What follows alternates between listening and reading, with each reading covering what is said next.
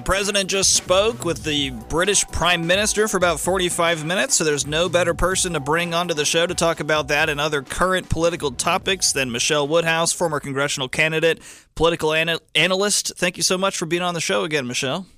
Thank you so much for having me.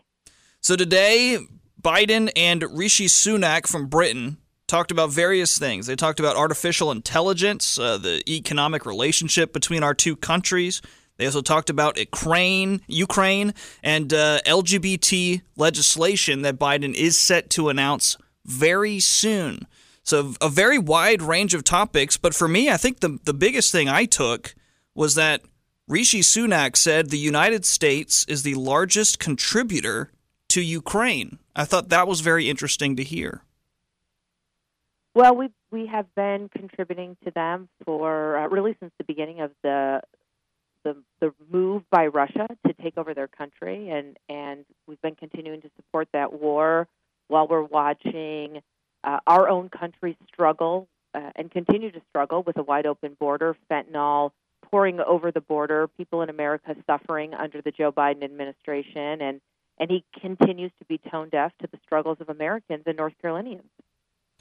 Do you think it's possible that a statement like that from one very powerful world leader about the U.S.'s status in the war in Ukraine, do you think that could make Russia even more disappointed and angry at the United States?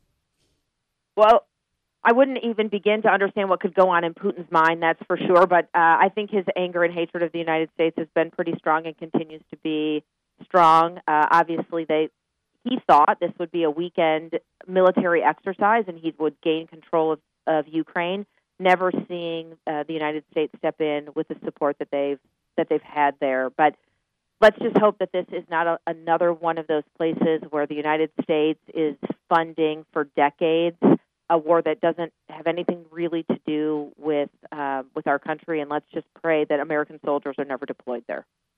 Just a few seconds ago, you were referencing more national in terms of United States issues, things going on here, which is a perfect segue over to our presidential election that keeps on growing and growing, at least on the GOP side. Right now, the Republican race for president looks a lot like the Republican race for governor here in North Carolina. Lots of candidates on the right, usually just about, seems like, one person representing the left.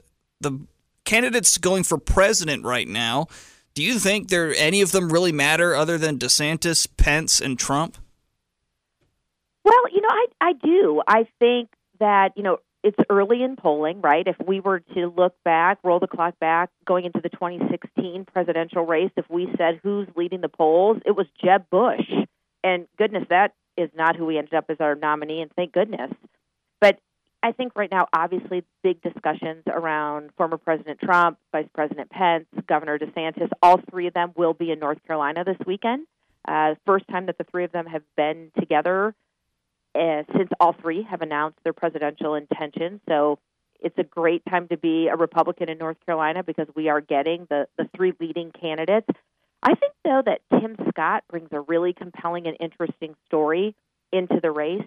I think Vivek Ramaswamy is going to be the bomb thrower as it relates to issues, pushing the envelope, forcing some of the people in this race to really take a strong stance.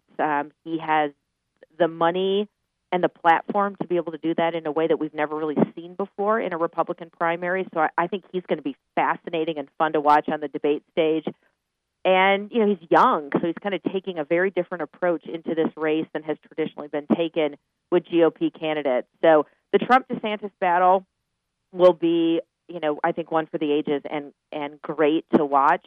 What I hope, though, is that this is really a battle of ideas. It's a battle of policy differences, and that it doesn't become personal.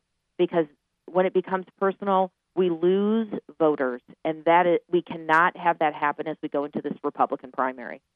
As you were referencing earlier, the North Carolina GOP convention is starting officially, I believe, tonight. DeSantis is scheduled to speak tomorrow night. Pence is scheduled to speak at about lunchtime on Saturday. Trump is the main speaker at Saturday evening. Trump again in the news because it looks like he might face more charges. He's already been indicted in New York.